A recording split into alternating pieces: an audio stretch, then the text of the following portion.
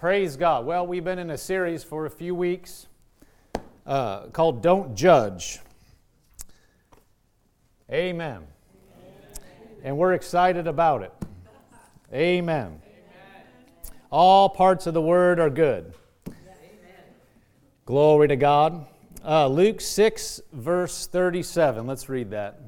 Luke 6, verse 37.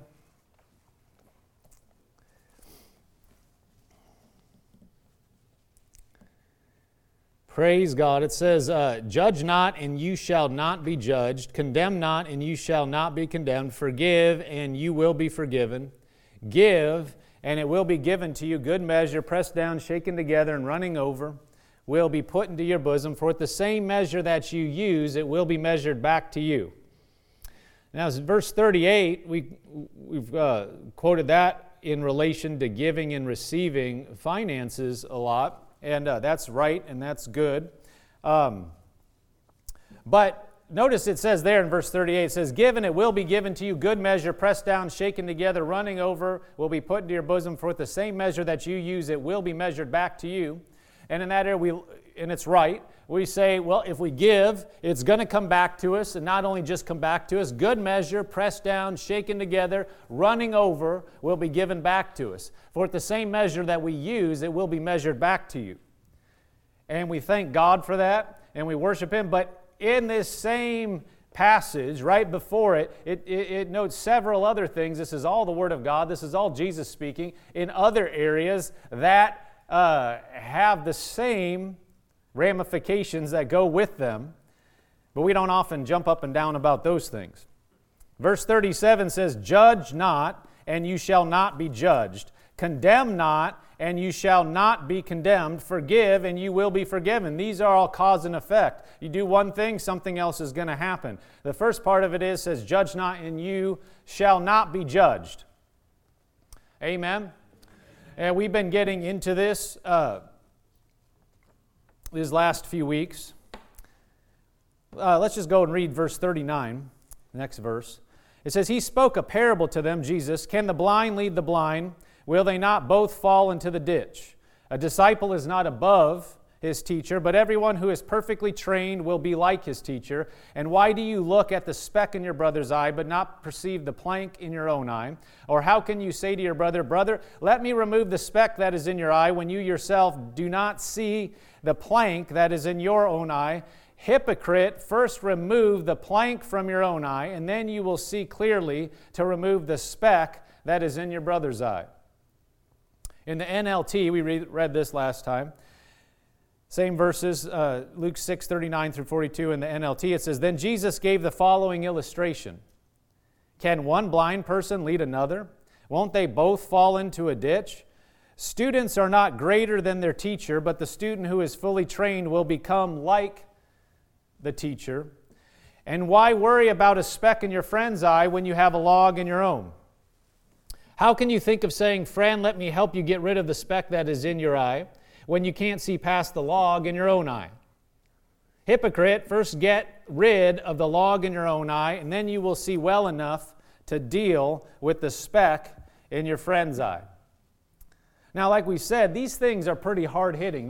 Jesus is not mincing words here. He's not beating around the bush.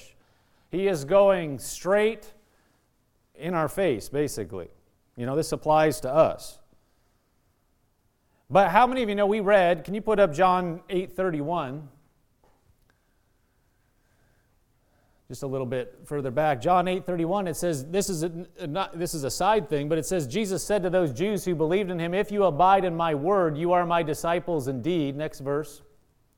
You shall know the truth, and the truth shall make you what? Free. Now notice the verse before said, You will abide in my word. So His word, the Bible says His word is truth. All of His word is truth. If we abide in His word, you are my disciples. Then the next verse, 32, says, You shall know the truth, and the truth shall make you free. And like we've touched on, the truth is going to make us free. That doesn't mean it's always comfortable. That doesn't mean it always makes us want to jump up and down. Thank God for things. Sometimes we get excited and about certain truths, and thank God for that. That's right. It's true. And I mean, whenever you see somebody running around, like, down at Rhema, there'd be people, certain services when it was going that way, people would say, oh, we got a runner. If you've ever seen Rhema, I mean, it seats 4,500 people, and the stage is for you, the stage is here, and it's like a half circle, goes around here, and they have a lot of space between the stage and the first seat, so there's a lot of room there. And then there's aisles, behind some of the other seats, so people would just, I'm not saying every Sunday, okay, or every service. Sometimes when the service was going that way, sometimes people would just take off and run. You ever see somebody do that? Don't judge them. You don't know what they've been set free from and what they're about to get set free from. There is a place to get excited. There is a place to worship God. It can break things in your life, responding. I mean, if the Spirit of God's prompting you, and you're not caring about what people think, you're so excited. I mean, look what people do at sports events. Are you kidding me? That's right. They're crazy. People paint themselves when it's like 0 outside, and they don't have a shirt on, and they're doing nuts things and do all crazy type of thing, and people go, they're just a fanatic for a sports team. Well, people can have flesh in every area. I mean, people are people, but there is something about reacting to God and getting free, reacting to Him, and yielding to the Spirit of God.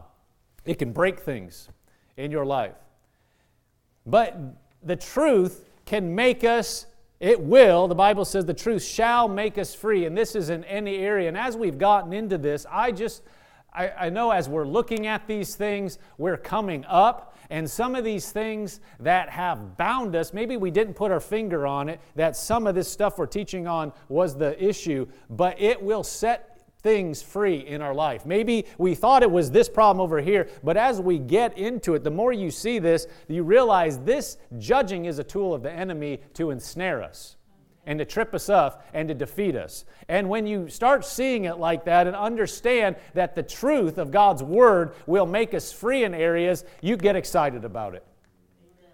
I know this on the surface, and I've said this a number of times, but as we're getting into it, I know it's on the surface, you can think, oh, judging, we have to talk about that. Can't we just talk about something else? Well, this is what I have. This is what I believe God has led us to do. So if I try to talk about something else, it's not going to work because then it's just me. But God will help us, and He'll bring our light to our eyes as we see the truth. And that will free us up. And I believe that we're going to be walking at a higher level as we get through some of these things. Let's read a few more scriptures, just kind of connecting to where we've been, and then we'll go further. Let's look at Matthew 7, verse 1. Praise God. God is a good God, and His ways are right and they're true. Matthew 7, verse 1 says, Judge not that you be not judged, for with what judgment you judge, you will be judged, and with the measure you use, it will be measured back to you.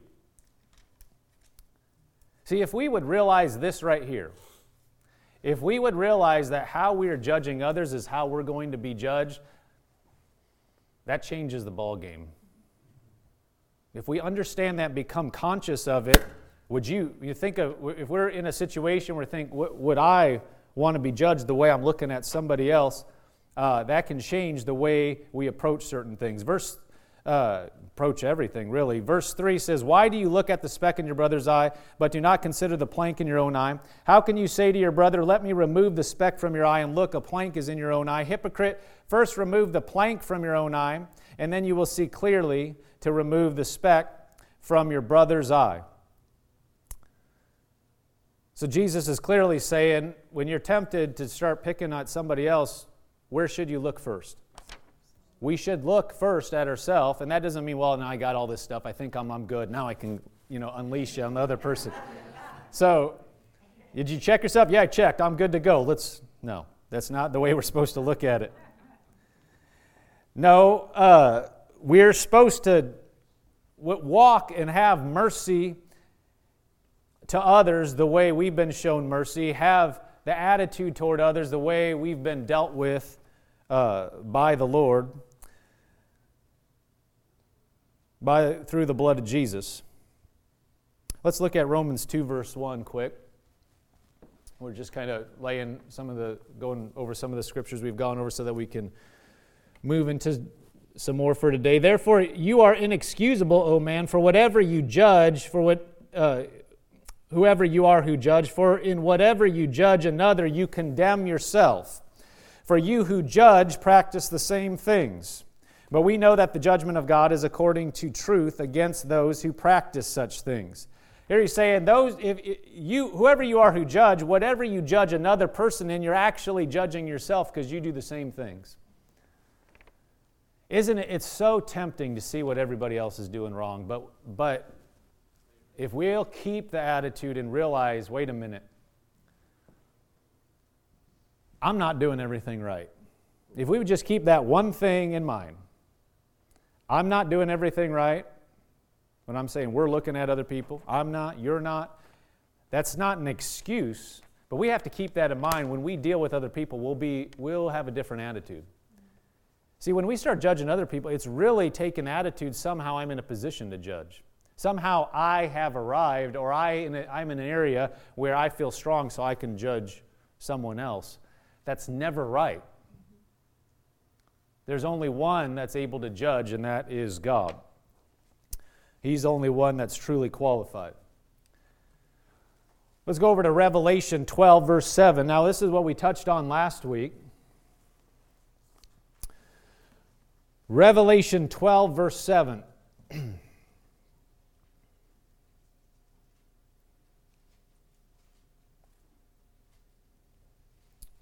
Revelation 12, verse 7. It says, and war broke out in heaven. Michael and his angels fought with the dragon, and the dragon and his angels fought, and they did not prevail, nor was a place found for them in heaven any longer. So the dragon was cast out, that serpent of old, called the devil and Satan, who deceives the whole world. He was cast to the earth, and his angels were cast out with him. Then I heard a loud voice in heaven, or saying in heaven, now salvation and strength and the kingdom of our God and the power of his Christ have come. For the accuser of our brethren, who accused them before our God day and night, has been cast down. They overcame him by the blood of the Lamb and by the word of their testimony, and they did not love their lives to the death. For the accuser, it says, verse 10, then I heard a loud voice in heaven saying, now salvation and strength and the kingdom of our God and the power of his Christ have come. For the accuser of our brethren, who accused them before our God day and night, has been cast down. This is Satan. He is the accuser. He is the author. The Bible calls him a deceiver here. He deceives the whole world. Jesus called him the father of lies, but he is the accuser. Thoughts of accusation originate from him. He is always going about accusing. He'll accuse your spouse to you. He'll accuse your brothers and sisters, your siblings, your parents, your boss, your co-workers, your clients, your pastor, your fellow church members. He'll accuse God to you. He'll accuse your government. He'll accuse your school, your teachers, and other students that are your kids' friends, everybody and anybody. Thoughts of accusation, thoughts of, well, they're doing that because of this. Well, they don't really care. Well, they're not doing enough. Any of those thoughts, they're accusations, and they can be judgment. Whenever anything, you're pointing something out. Yeah, you should do this. Yeah, you should do that. We have to ask ourselves, where is that coming from? And why am I spending time thinking about this? Well, because they did this and that, and just, okay. But we have to think about, what am I going to do right now by dwelling on that, thinking about it, saying it out my mouth, telling other people about it? What am I doing? And who am I listening to? You understand, we need to be aware and conscious of the fact that we have an enemy, and this is a way he operates consistently. All the time. Can you go back to the last verse? It says, for the accuser of our brethren, go to verse 11. Back, sorry. Yeah, next part of verse 10. Who accuse them before our God day and night. All the time. He is accusing. Do you understand when you have a thought, I have a thought, that's negative towards somebody else, that doesn't mean it's true. Some people think they have a gift of what they call discernment. Really it's just being critical. They think they can see stuff that other people can't see. You know what that is? Most of the time it's just pride. It doesn't take anybody of any real skill or ability to point out the faults of other people. And somebody that really can see, if they really are being revealed something by the Spirit of God, the right response is to pray for them, to have mercy on them, and to know that you're capable of exactly the same thing. It's so tempting when, let's say somebody has a public mistake. Somebody doesn't do something right, and then, and especially they're in Christian circles or whatever, and they fall. They do something. It's tempting, and you will have thoughts negative toward that person. Well, I can't believe they did that. How would they ever do that? Those thoughts are not godly. It doesn't take anybody of any spirituality to voice those thoughts or to entertain them. It's really easy, and we have supernatural help to do it. Satan will help you he'll bring those thoughts to you. We have to understand this. When we're yielding to it, we're wasting our time, and not only wasting our time, we are yielding to the enemy. We are yielding to an attack that's coming through us. We're spending our time thinking about how somebody else messed up or how they should have done better. What's that acting like? We would do better. That's dangerous. That's acting like we have the place to be the judge of the earth. That's acting like we have the place to straighten everybody else out. That's the devil brings thoughts. And when you have a thought about what somebody may or may not have done, and you have no evidence, you need to be very suspicious of that thought. Do you understand? Satan will accuse anybody and everybody to you. Your spouse, well, they're doing this because of that. They never do this. They never do this in the area. They never help in this area. Or they're always doing this wrong. Or they're spending money here. Or why don't they clean this up? Or why do they deal that way with the kids? That's pointing at them. And it's coming from the enemy. What's the objective? Divide. It doesn't mean it's true. Just because you have a thought and you think it's like, well, I wonder if that person's doing, maybe it's not your spouse or somebody in your family, but somebody at church, well, they gave me a look. I wonder if they don't like me, or maybe they just, they probably don't think they were looking at me because of such and such. Or at work, well, I don't know, that person, gave me that look, or they didn't email me back right away, or, I bet you that they don't esteem me or whatever. Any number of these thoughts, we have to be on guard and realize these are coming from somewhere. And just because you had the thought doesn't mean it's true. It could be something that's getting you on a rabbit trail, just off to get you off what you're doing, because now you're thinking something else is going on, running around on this trail of nothing. You had a thought, and we have to understand what's from God and what's the enemy. And some people, honestly, you can look, there's people that think they're called to be critical of people, and they think it's God.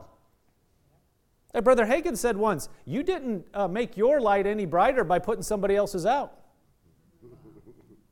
Nobody ever did that. You put somebody else's light out, your light didn't get any brighter.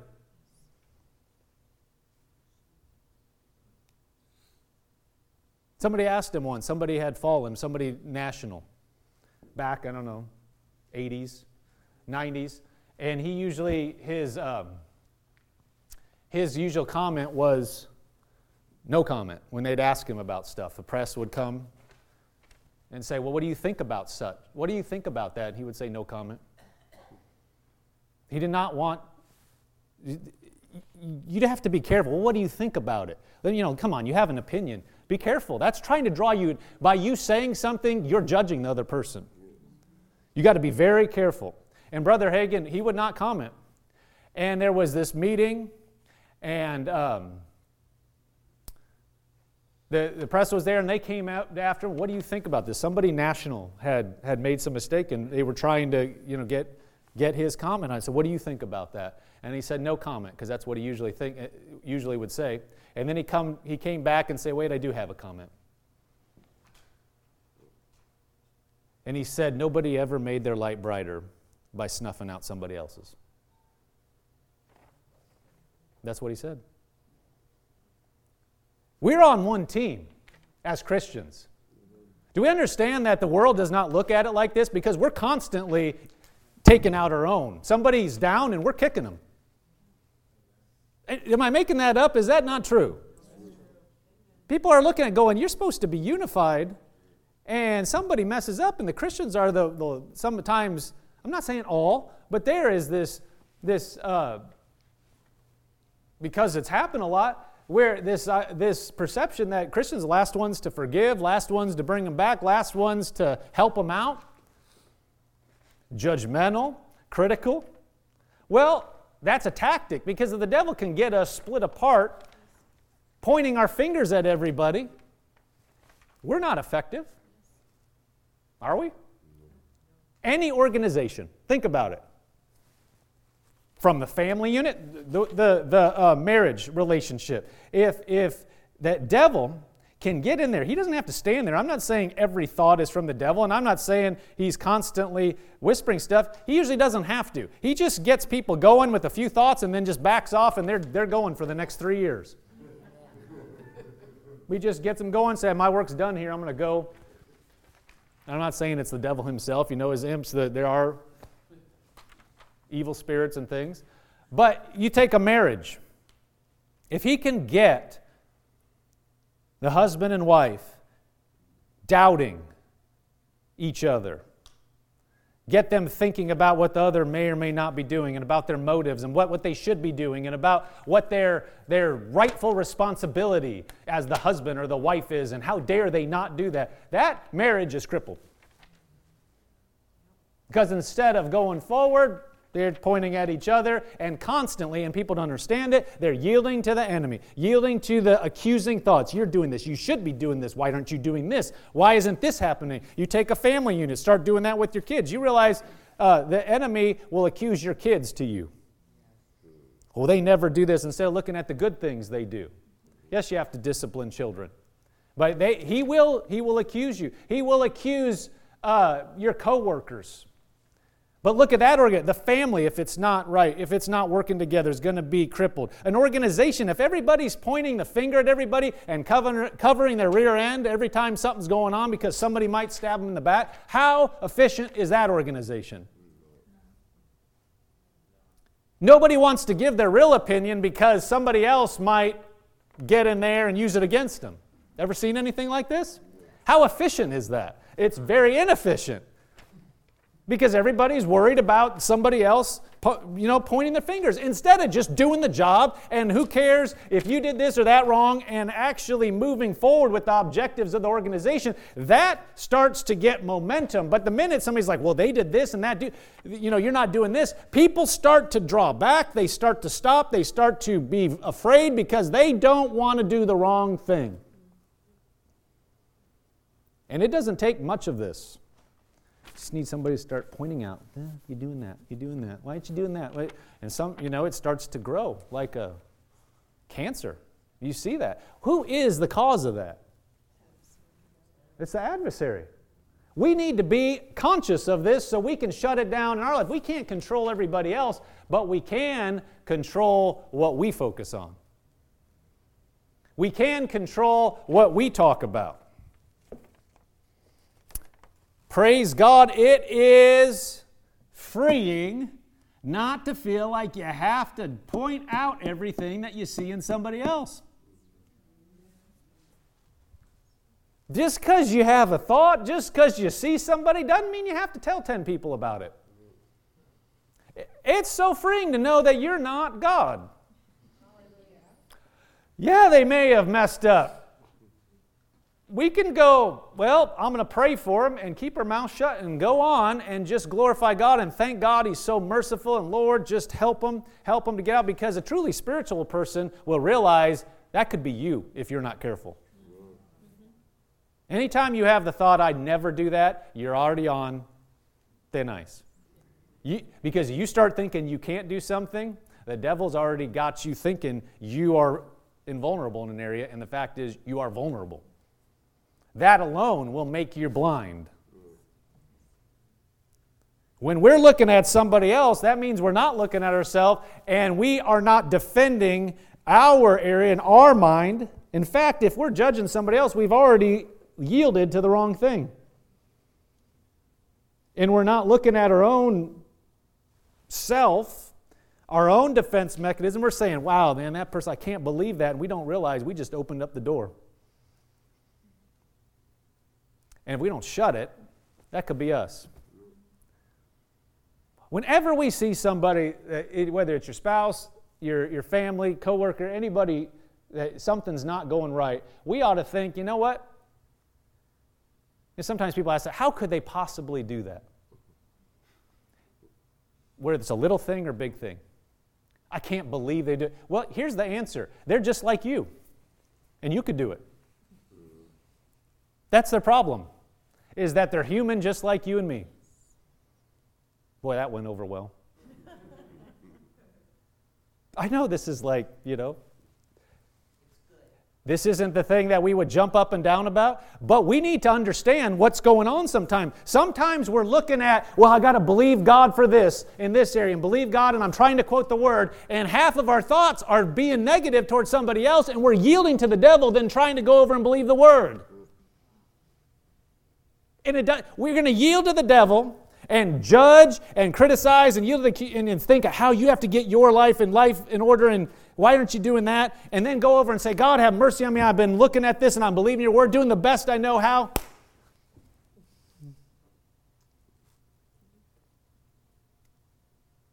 The devil's crafty. 1 Peter 5, verse 5. You guys okay? 1 Peter 5, verse 5 says, likewise, you younger people, submit yourselves to your elders. That's a whole nother sermon, but that right there, that's like a curse word in some circles. When was the last time you heard submit on any public show? I mean, anything, in the just pop culture. I'm saying, you don't even hear that word. That's like a dirty word now. Yes, all of you be submissive. Woo! To one another, and be clothed with humility, for God resists the proud, but gives grace to the humble. Notice that. God resists the proud, but He gives grace to the humble. We did a whole series on that. There is something, when you are putting your finger at somebody else, that's automatically pride. Not listening to the Word, looking at somebody else, and what does it say? You're not getting help, you're getting resisted. We don't want that. We want the grace. The Bible says He'll give grace to the humble. That's what we need, is help. Verse 6, therefore humble yourselves under the mighty hand of God, that He may exalt you in due time, casting all your care upon Him, for He cares for you. Now notice in context what this is talking about. It's verse 5 saying, you submit yourselves to your elders, you be submissive to one another. It means you don't get your way all the time.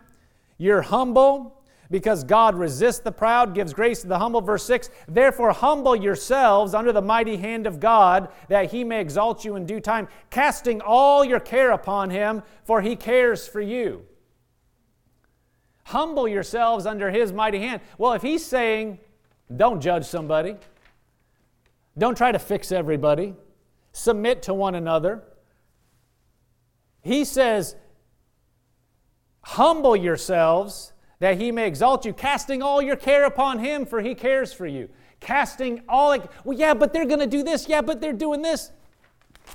You're supposed to cast that off and say, and this is not what we're just going through these verses. The next verse is what we're getting to. But we need to see that that's not our concern. Our concern is not straightening everybody else out. It is wasting time. How much time can we free up if we just stopped worrying about other people and just focused on what we need to do? And not been offended about what somebody else did, or, we read some news article and we spent the next hour thinking about it or talking about it. What could that hour have been used for? We could use it for something else. But look at verse 8. Be sober, be vigilant, because your adversary, the devil, walks about like a roaring lion, seeking whom he may devour. Resist him, steadfast in the faith, knowing that the same sufferings are experienced by your brotherhood in the world. Satan goes about like a roaring lion, seeking whom he may devour. This is one of his tools. He's going in accusing. And he's trying to get us to yield to him so that he can destroy. So that he can get in and destroy organizations, marriages, families, health. He is probing. We need to be conscious of that. Let's look over at, go ahead and put this up. You don't have to turn there, but John 7, verse 24. Now we'll come back to that. Let's go over to Luke 10, verse 38. We'll look at an example. Luke 10, verse 38. Praise God. God is a good God. He is faithful. He loves us, and He wants the best for us always. Luke 10, verse 38.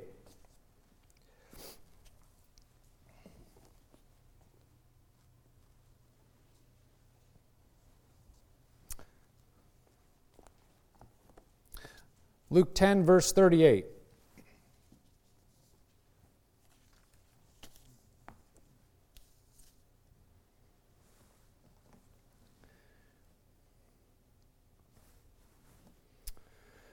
It says, Now it happened as they went that he entered a certain village, this is Jesus, and a certain woman named Martha welcomed him into her house, and she had a sister called Mary, who also sat at Jesus' feet and heard his word. But Martha was distracted with much serving, and she approached him and said, Lord, do you not care that my sister has left me to serve alone? Therefore tell her to help me. Verse 41, and Jesus answered and said to her, Martha, Martha, you are worried and troubled about many things. Verse 42, but one thing is needed, and Mary has chosen that good part, which will not be taken away from her. So you have Mary and Martha, and you may have heard this account before. A lot of good things you could say about it in different areas. But here, Jesus is a guest in their house, and Martha is getting things ready. She's working, trying to get the meal ready, serving people, getting everything prepared. And so she comes, and so Mary, verse 38 or 39, let's look at that. Martha had a sister called Mary, who also sat at Jesus' feet and heard his word. So she is listening to Martha, or listening to Jesus. Mary's listening to Jesus. Martha was distracted with much serving, and she approached him, Jesus, and said, Lord, do you not care that my sister has left me to serve alone? So what is she doing? She's doing a couple things. She's coming up and she is looking at what Mary's doing. And so she is criticizing Mary and thinking Mary ought to be doing something else. And she is actually accusing Jesus. She said, Lord, do you not care that my sister has left me to serve alone? Therefore, tell her to help me. She just interrupted Jesus speaking and came up and said, Jesus, my sister is sitting on her rear end, not helping me. Would you tell her to help me? So she is judging Mary, and she's telling Jesus what to do. Do you think those are good things to do? If Jesus thought this needed to happen, don't you think he could take care of it?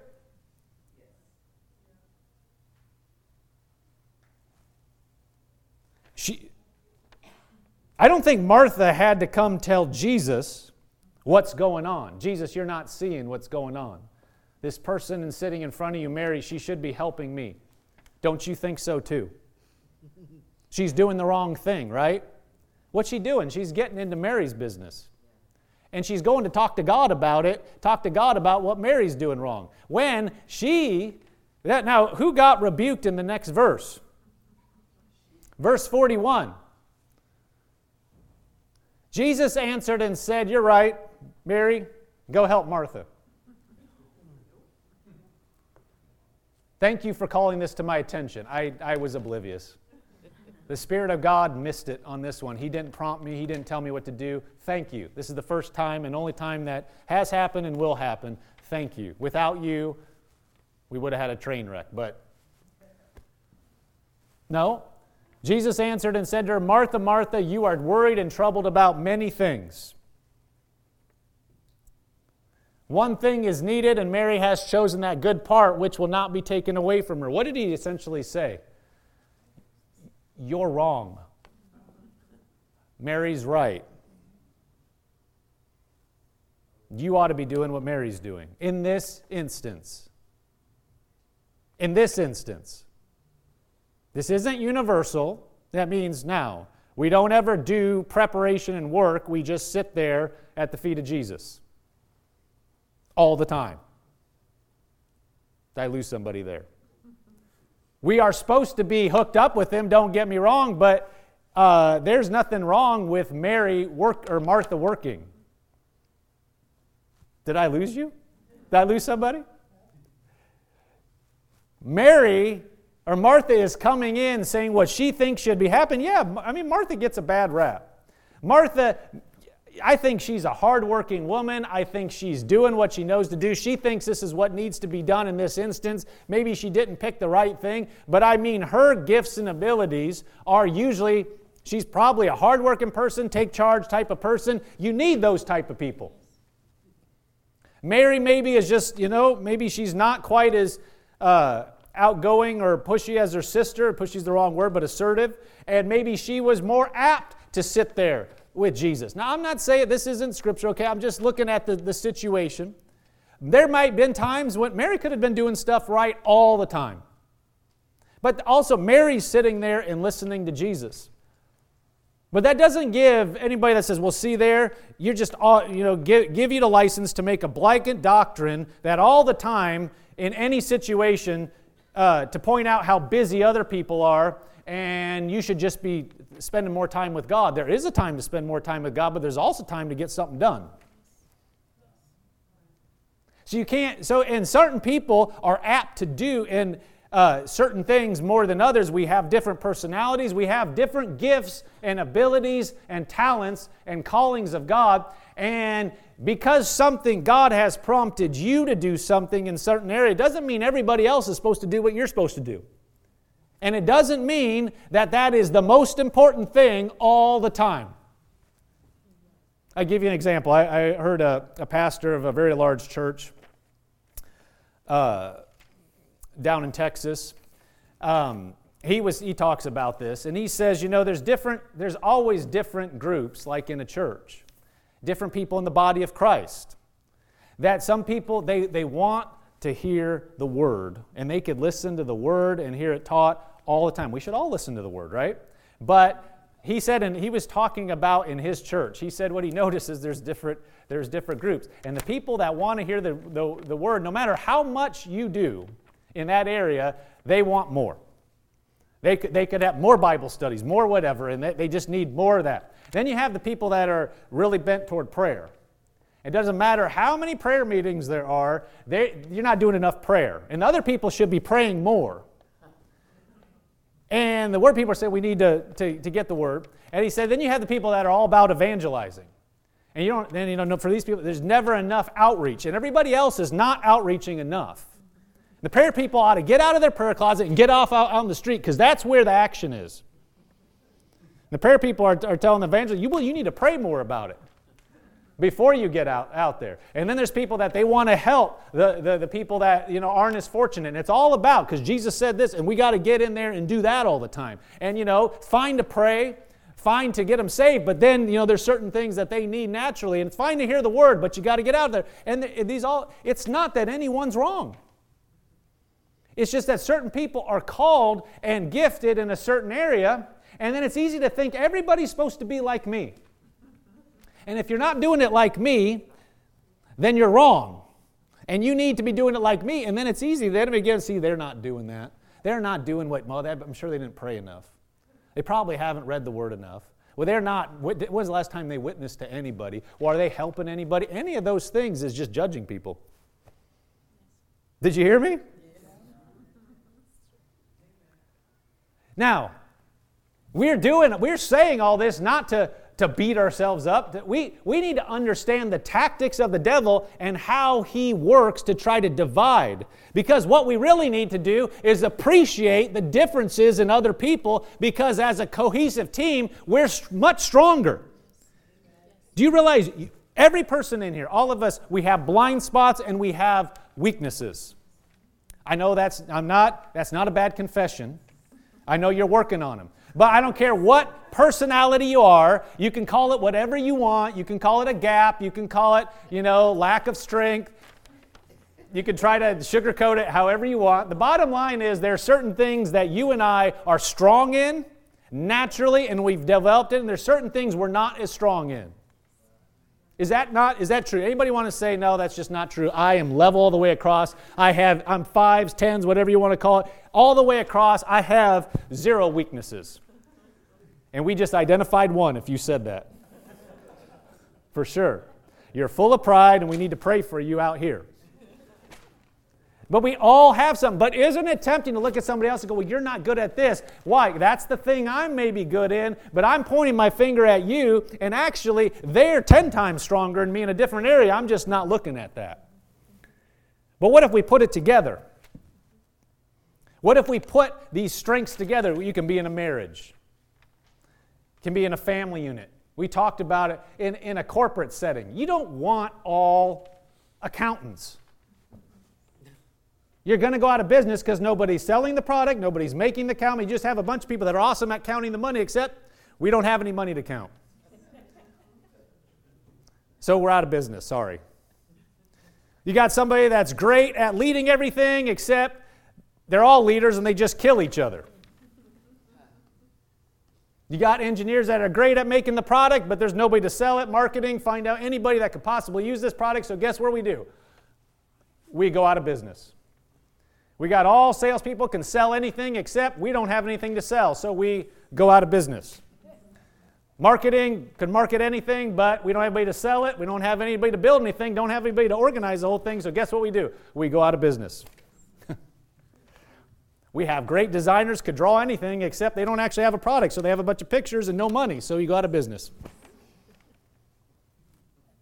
Well, what about the church? Same thing. What about a family? Same thing. Well, we need somebody that can handle this in the family and that. Well, you're not good at that. Yeah, but you're not good at the other thing. Well, we can just sit there and point fingers at each other all day and get nowhere, and the marriage goes down. Any number of ways you can split it, but the end point is it's going to be towards destruction.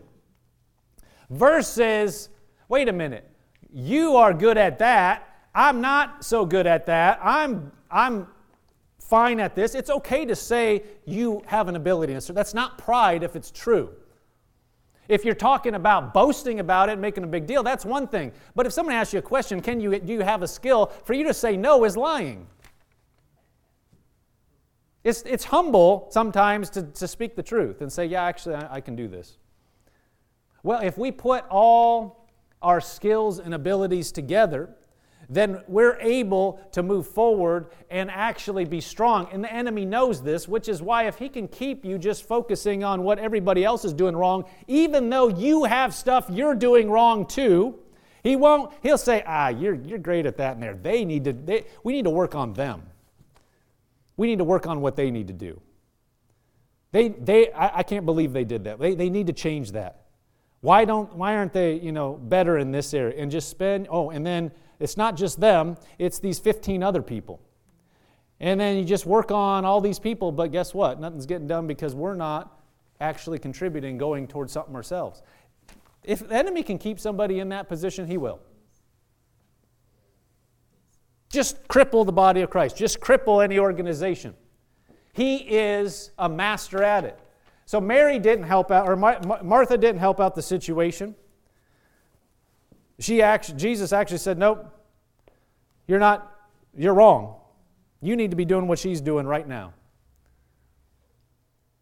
Now we need to have the heart of doing what God would have us to do, humble in that, hey, I think I can see this in this other person, but God didn't call us to try to straighten it out. He didn't call us to accuse. He didn't call us to try to say something about it. If there is something, we should say, well, I see that, and I'm going to pray for them, and I'm going to go on, but I'm going to worry, not worry is the wrong word, but I'm going to be concerned with what God has called me to do. I'm going to love that person. I'm going to be there for them. I could see that, if it weren't for the grace of God, I could be in the same position, but I'm just going to go on and strengthen the body of Christ, strengthen my brothers and sisters, be a help and not a hindrance.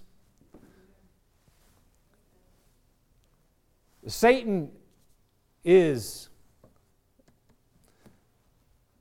crafty. And he tries to paint things in spiritual tones so that people will buy them. But God sees differently. God doesn't look on the outward appearance. God looks on the heart. God looks at each individual and their call, and it's His responsibility to get people in place. Amen? Amen. Not us. Glory to God. Let's go ahead and pray. Lord, we just thank you so much.